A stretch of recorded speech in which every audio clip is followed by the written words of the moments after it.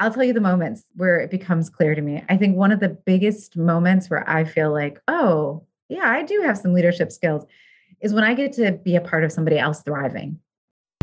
Are you in a leadership role trying to figure out how to convince others to change their mind? Have you ever wondered why is leading and influencing others so darn hard? Are you looking for practical answers to these two vital questions? If so, welcome to my podcast, Closing the Gap with Denise Cooper. I'm your host, Denise Cooper, and I am a storyteller. I interview thought leaders and people just like you who are learning and practicing the art and expanding on the science of leadership. Listen as my guests and I talk about what it takes to be a remarkable leader in the 21st century. Good morning, good afternoon, good evening to everybody who is hearing the sound of my voice. I am so happy that you chose to join me today on Closing the Gap. This is where you get real world discussions from real experts who not only know their stuff, but they can do the stuff. They can make sustainable change with you. And I am so excited. I know I say that every week. I know. For broken record. But my guest today, Deanna Singh, is just an awesome individual. Not so much because she knows the work around creating workplaces and communities that are about change and giving equity in the community and the workplaces that they are. But she has built her practice around really focusing on sustainable change. How do we start? How do we keep it going? And once that we've got that momentum going, how do you continue to create a high-performing, inclusive workplace? So let me tell you a little bit about her. Deanna is a highly respected thought leader who has spent almost 20 years researching, designing, and building. So she learned it, she can design it, and she can do it. That makes the complex social and business challenges a little bit easier because now you have the vision, you know what the resources are, you know what to follow up on and ensure follow through. And if you've heard me speak, those are the four things that any executive really has to focus on in an organization. Where are we headed? What are the resources? And resources are time, attention. Remember that thing called attention? And then cost. But too many times we think too much in terms of cost and not the other two. But Deanna, she travels the world inspiring and educating audiences through really good storytelling. And if you've heard me, storytelling is what inspires us and motivates us when things get hard.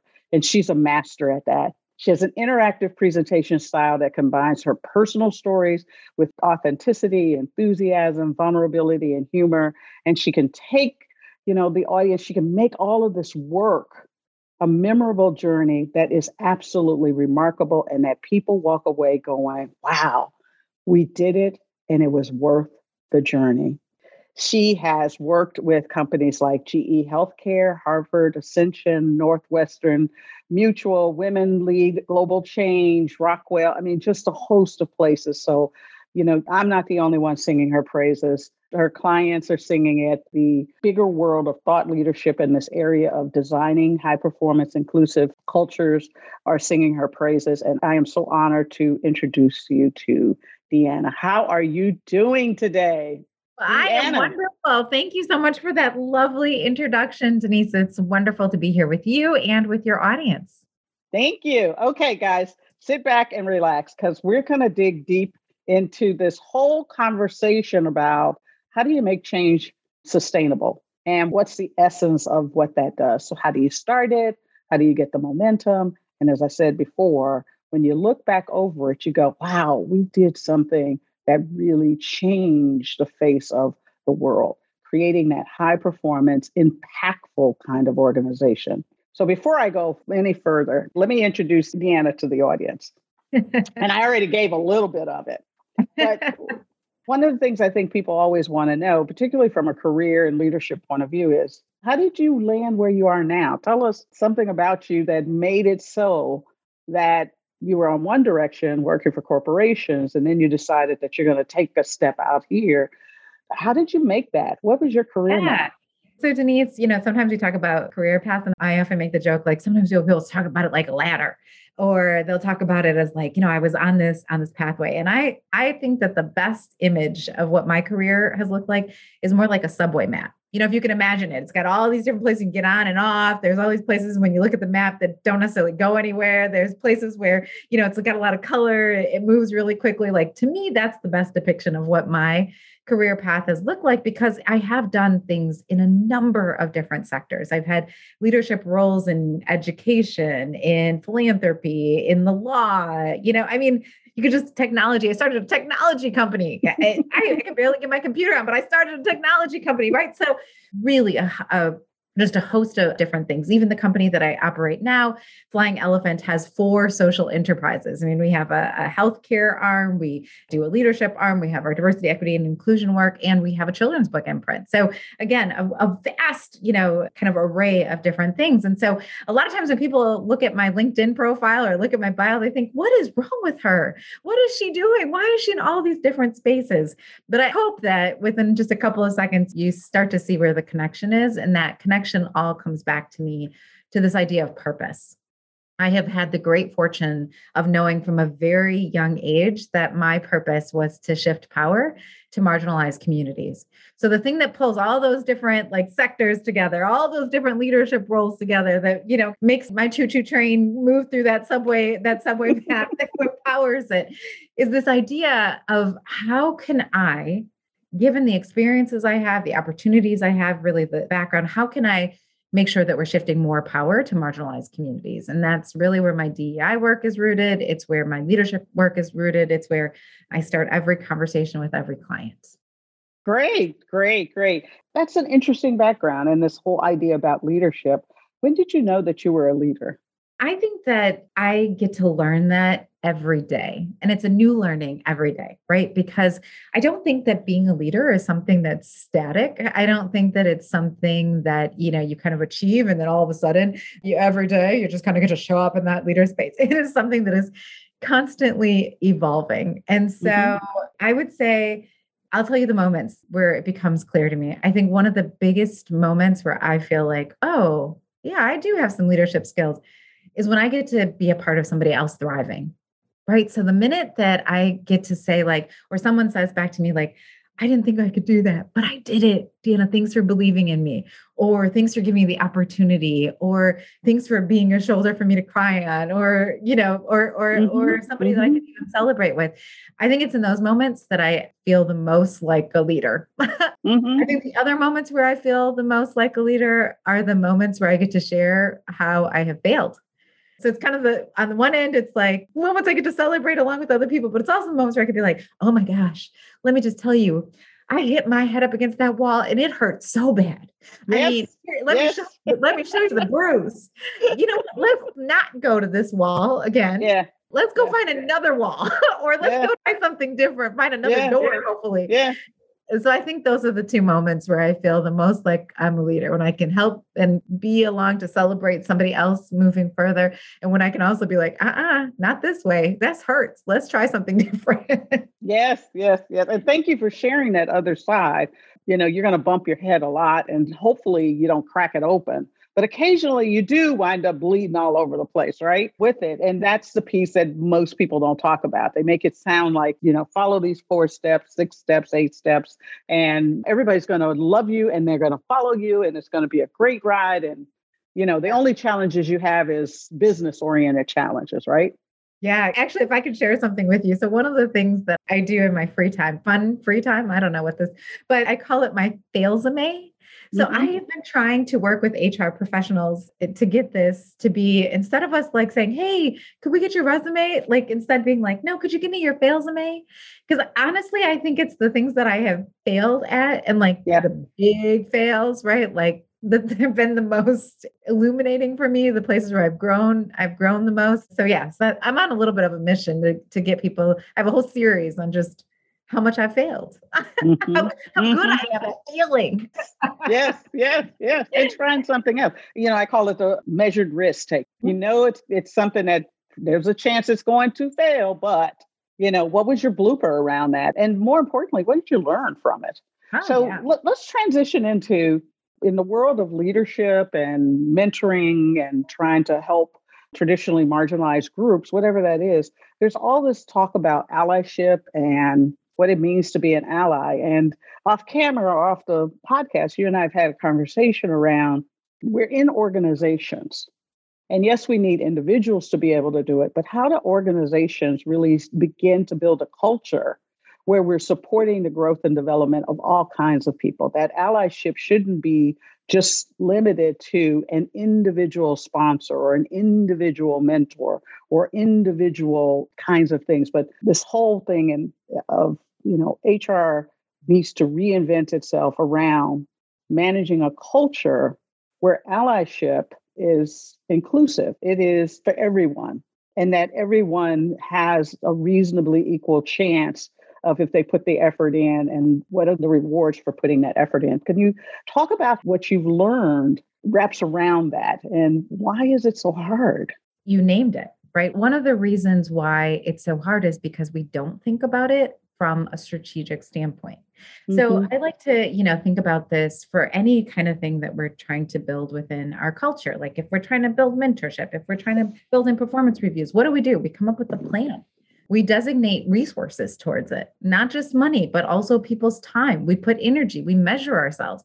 And so I think a lot of times when we think about diversity, equity, and inclusion, allyship included in that, but a lot of other things, included in that bigger umbrella of the conversation, we often think like, oh, but that's where our heart is, right? Those are the things that we just should do. And because we just should do them, they can't be things that we can bring into our strategy or our strategic planning. Those are just the things that, it comes back to the individual. And that's just not the case. That's just not how this works. And so one of the biggest things that I think we can do is to explicitly and with intention, bring it into our strategic planning process.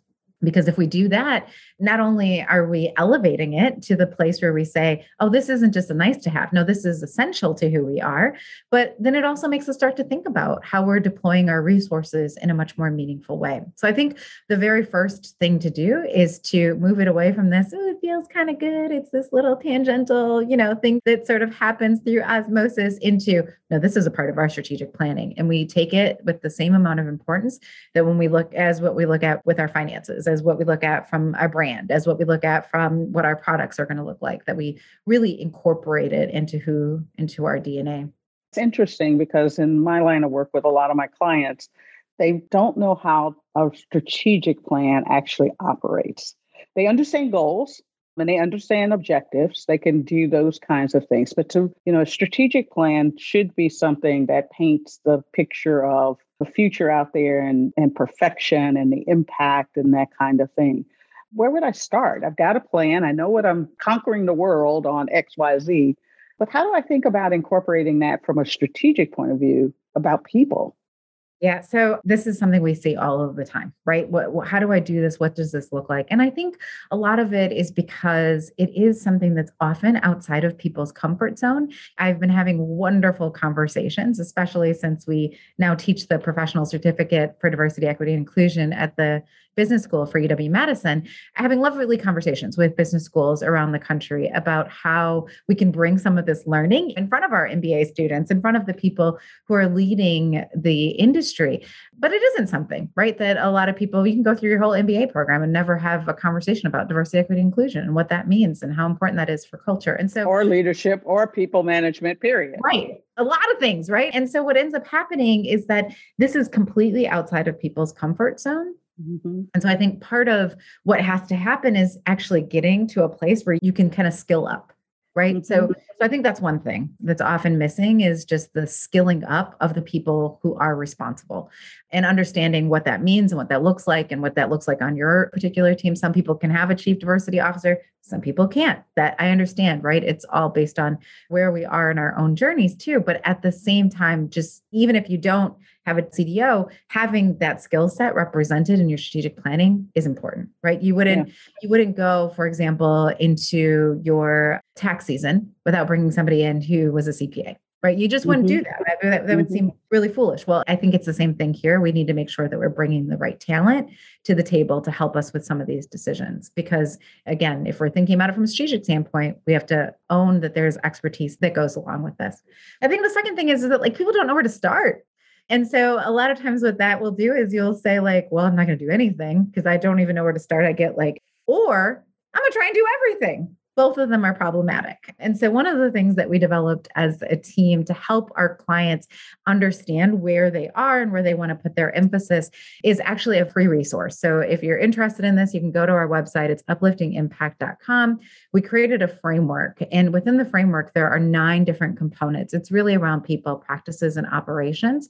But if you look at those 3 areas, and that's what makes up a strategic plan, right? Your people, your practices, and your operations. But if you go through this assessment, it allows for you to identify the areas where you could put a little bit more emphasis in order to see some results on the other end. And so we've tried to find ways and give tools and give them freely, right? That's a free tool to give them so that people can get away from this, oh, it's so overwhelming, I'm not going to do anything. And oh, I want to do everything. And then I'm going to burn myself out, and really be able to kind of focus in on where you're going to be able to see the most impact. Yeah, and I think that you hit the nail on the head, to use a old saying, in that for the most part, I think people get stalled out with, I have too many options, not enough options.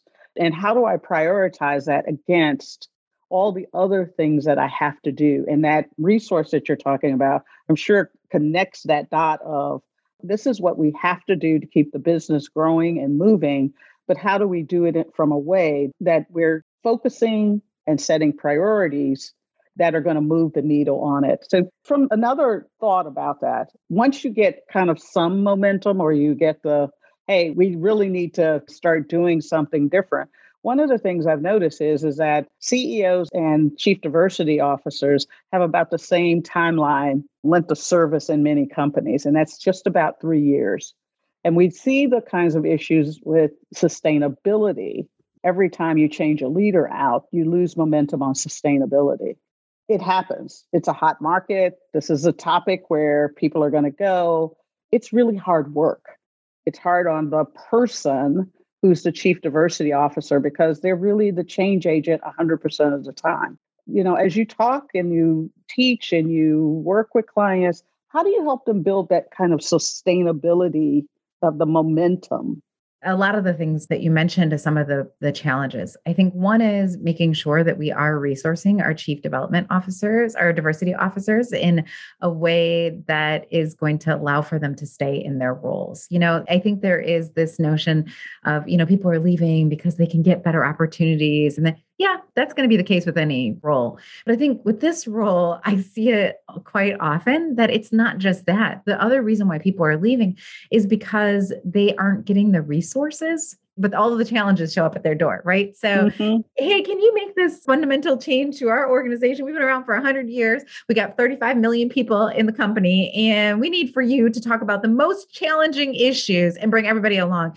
And could you get it done yesterday, right? Oh, and by the way, we're not going to give you any budget. You're not going to get any staff, and we need you to do it in 4 60-minute sessions.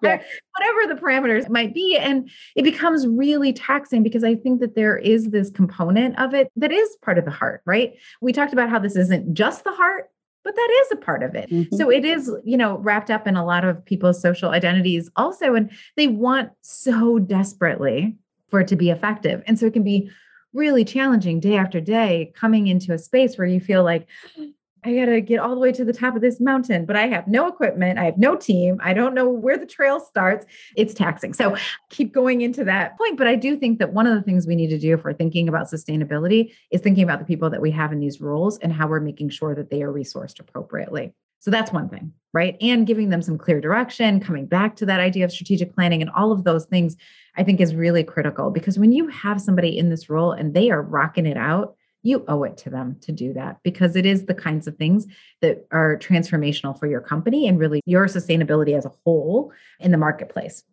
You see all these people leaving and the great resignation and all of that. The companies who are not experiencing the hurt of that are the ones who have been making investments in the people all the way up until now. Yeah. All the way up until now, right? And so I think that's one thing. Before you move to the next one, so we know this is a situation. And one of the things that popped in my mind as you were saying it is that you've become, I can hear in you, and I know you, that you're adept at when confronted with, hey, here's the mountain, you have no equipment, no money, And oh, by the way, I need you to fly up there with a jetpack you've never used before. How do you construct that conversation that is poignant enough to get somebody's attention, but not over the edge of, did you just hear what you told me? kind of thing. Yeah, so I think that one of the big things is the education component of what we're talking about. Because again, I don't know, I come from the school of thought that we are not here trying to make other people's lives miserable, right? Like, I don't know, maybe there are people who wake up every day thinking about that, but I feel like for the most part, we're out here doing our best with what we have, with what we know, and everybody kind of has their own way of trying to make all the things come together at the end of the day. And so that is like assuming best intentions. I think sometimes it's just, oh, I just didn't know. I had no idea what this was going to take. I haven't done this before, right? And so I think one of the things that I try to encourage CDOs is, one, I listen, because I think it's just a lonely spot sometimes to be in. So I do really appreciate being able to be that, to pick up the phone and be the other person on the other end, to just listen, like, here's what you're going through. No, that's not reasonable. No, you're not out of your mind for feeling this. Just kind of being there as a resource. I think that's one of the things I get some joy in, because I want them to have a vessel where they can go to for that. Right. But I think the other thing is just like making sure when I talk to them, saying, okay, where are the educational gaps in the people that you're talking to? What is making them think that this is reasonable? Or what might they need to know in order to understand what a big lift this is? Like, do they need to talk to another peer who's been there before them? Do they need to spend some time listening to some of the people within your organization?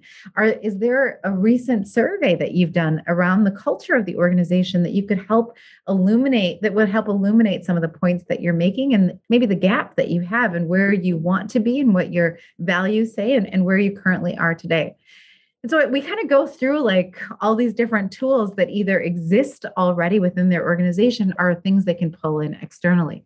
And Denise, honestly, one of the things is even bringing in somebody who has an outside perspective to say, this is where you're trying to get, this is where you are. Let me give you some other case studies of what it takes to get there. And it's always like this moment where I love being in the room with the chief diversity officer and with, maybe our client or the CEO or whatever, where there's this moment like, oh, okay, I get it now. So that's what I think needs to happen, is that you're right. It has to be a conversation. I think it has to be not from the perspective of the person who's doing the work, but really from the perspective of the person who might be confused or doesn't really understand, and thinking about, okay, what is going to be the thing that's going to move them along? It's persuasion 101. Yeah. And I think you hit it on the nail. Even as leaders, and when I talk about leaders and creating that high performance organization, it's not your perspective. Those are the invisible intentions. Don't make people read your mind, and don't assume that they actually can read your mind and you know your experiences and what it actually takes. So, okay, the first thing you were saying, and I apologize for interrupting, but too often we just kind of go through this. And so, okay, now I'm thinking from this person's point of view, and now I've reached out and I've kind of pressure tested it with other people who are in a similar situation. So I need to think about it from there. I need to have a network of people or a trusted advisor who I can actually bounce the idea of, how should I present it? This is kind of our culture. This is what it looks like. Okay, now I'm ready. Now what's next? So I think after you've done that, then the question is, what is going to be the pathway forward, right? And how are we going to create enough of a strategy that we understand where we're going, but also building in enough flex that allows for us to adjust as we move forward? And so I think that that's the other component, is again, sometimes we get so fixated into the programming. We can program the mess out of inclusion, right? Like we program, but what we don't kind of bring alongside that, and this is the sustainability piece, is we don't bring alongside what are the ways that we are actually including all of the different organizations or components of our organization in the work that we're doing. So it becomes its own little, like, it sits over here, it's doing its thing. It's really, it's moving forward, but it's not necessarily, maybe some people from finance are coming, maybe some people from marketing are coming, maybe I have a huge group from HR coming, but it's still its own little thing. It's not really embedded in all of the different ways that we function as an organization. It's become a program. It's become an event. It's become a club, but it hasn't become a culture. Yeah. And I think that's the other component of the sustainability piece is that when it's really working, and, I love chief development, diversity. I keep saying development officers. It's because I'm doing a lot of that. But I love chief development officers too. They're the ones who are keeping all of our nonprofits running. But when chief diversity officers shift, really with an organization that's successful in their inclusion plans, it should be okay. They should be able to weather that shift because it should be embedded inside of the cultures of all of the departments in the organization. And so I think one of the things that I've had a lot of joy in doing, especially over the course of this last year, we've had a number of clients who have come to us from the manufacturing world. And what I think we've realized and what they've realized too is that a lot of their, D&I work was work that was being done at the corporate office and the admin office, but not necessarily on the floor. Right. Yeah. And you can take that, we have a huge retail client. You could take that, what's happening in the stores. You can take that, there's so many different ways, right? Sometimes the top of the house or I don't know how you want to describe it, right? But right. But I think you said it first. It's the corporate group is doing stuff. But the satellites, the location. Yeah. Or even, if you think about it from a global perspective, we have a number of wonderful global or international organizations. The main hub of the organization gets it and they're doing all these things and they've got, but then you start to go out into the different countries and they're like, wait, we have diversity, equity, inclusion. Oh, you all talk about this? I've never heard about this. I don't know. And so what does that look like too? It's not even just within the business lines. It can also just be, regionally or geographically how we're thinking about this. And so I think the other component of sustainability is making sure that you are building it as a cultural infusion, not as some separate program that people can or cannot come to. Yeah, it's very interesting when you talk about the global. I had a guy, his name is Glenn Watson. He's an international consultant, lives in Spain and Germany and all this other stuff. And he says when he's doing this work, it's always interesting that the Spaniards think that the Germans do something different and it's always a us, them. And then they look at the US and it's a us, them. He said people from New York think Dallas, Texas is a them out of it. And so there's this kind of natural reaction that we all have. Of if you're not in my camp, you're in that camp over there, this us, them kind of thing. And so that's what makes diversity so interesting, but also such a complex point of view. And it really boils down to, I think, one of your first comments about we have to think about it from the point of view of the other person and not from trying to change them, but to understand their perspective and then fill in and bring them along with us so that it is sustainable, that they see that it's no us, them, it's all us. And the process might say, well, we do that different in, San Francisco versus New York versus Spain versus Tokyo versus that kind of thing. But it's always kind of the same process if we're really looking for sustainability. Yeah, exactly. And I mean, the other thing is that we're also inviting in, right? So if we think about how we typically go about our business, I think one of the cool things about thinking through a diversity, equity, and inclusion lens is you get to bring in different perspectives. You get to go about building what those processes are in a different kind of way. And so it's super fun to turn those on the head, right? And say, wait, normally we just throw things out at you and we expect you to take these processes. But actually, if we're thinking about it from a more inclusive lens, here's what we're trying to get to. How would you get there? Okay, let's build something together. And that, to me, that's the most fun. Well, I have a bunch of questions. I'm not going to go into all my questions in it. And one of them is this idea of, when you're the first, the only, the one in terms of marginalized group coming in, you come with all this background and of how you think it's going to be. And sometimes that gets in the way of us really feeling supported or being part of the lens or how to navigate being the first, the only, or the one in an environment. Do you have any tips for those individuals who might find themselves in that and just learning how to navigate through that? Yeah, I mean, I think the first thing is if you feel like, or you are the first, the only, is to find somebody else, right? Mm-hmm. To find your network of people, your crew, if it's outside of your organization, whether that's in a professional association, because it's no fun being all by yourself. And I think that sometimes we don't understand the psychological and physical and mental toil that can really have on us as individuals. I think as I grow wiser, older, right, and the different spaces that I've been in, I realize just how valuable it is to have that network, whether that's something I had to create or something that existed, where I walked into. And oftentimes it didn't exist where I was at. So I think that's a skill set and I would highly encourage it. Find your crew. If you have to put it together, but find that crew because it's important to have and put them in your speed dial, your speed text, start the text message chain, whatever you have to do, because we need to feel that support. I think the second thing is to really think about, and I would say this is, regardless of if you're the only one or where you are in your thing, is to think about what is it that you are going to use to measure your success. I think too often we get tied up in how somebody else might evaluate us. And that's important. I mean, that's, I have 2 children. It's important to know what their teachers are going to grade them on and how their teachers are going to grade and understand what that process is. But I'm much more concerned as their parent about how they are evaluating themselves because they're going to move on from that class, right? You're going to move on from this role. You're going to move on. So how is it that you are measuring what your impact is in the world? And how do you get clarity on that? The other book I wrote was called The Purposeful Hustle. And it's really all about that, right? I started this conversation talking about my purpose. I wake up in the morning like, what am I going to do to shift power today? And I go to sleep thinking, did I do anything today? Yeah. So I measure my day. And I think that what that does is it just grounds me in a reality and it grounds me in legacy, right? It grounds me in something that's just way, way, way bigger than the ups and downs that will inevitably happen no matter what business you're in, right? No, or how your career takes a turn. Yeah. All of that is going to be, you don't really get to control that, but you do get to control the decisions that you're going to make around how you show up. And so I think that understanding what your purpose is, knowing it, being able to articulate it is incredibly, incredibly important in one's career path. Got a book coming out in May. Another one, I should say. May 31st. It's not the first.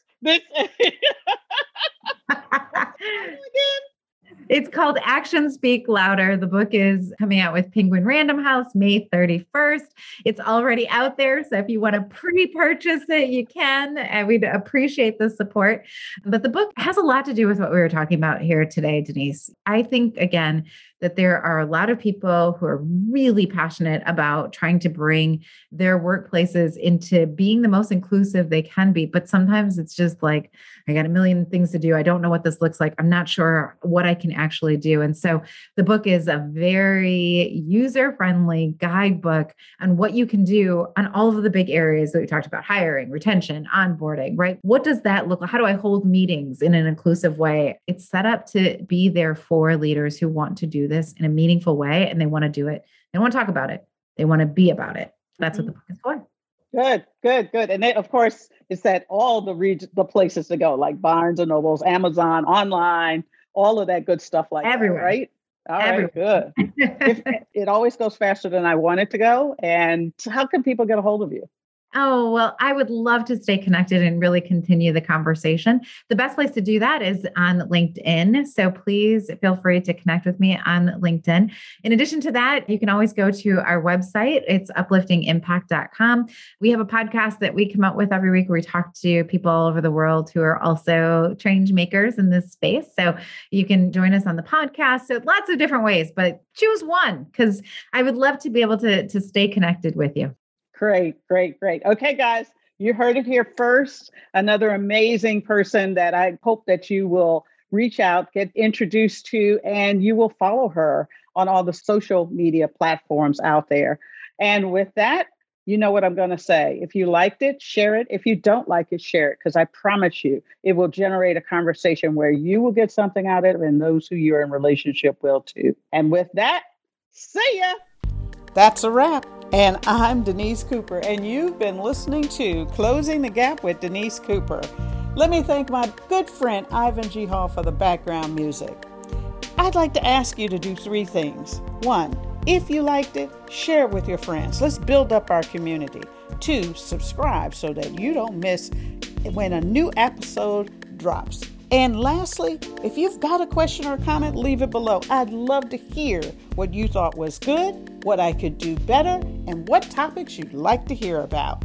Let me thank my guests one more last time. Thank you for listening. I'll see you next week. Bye.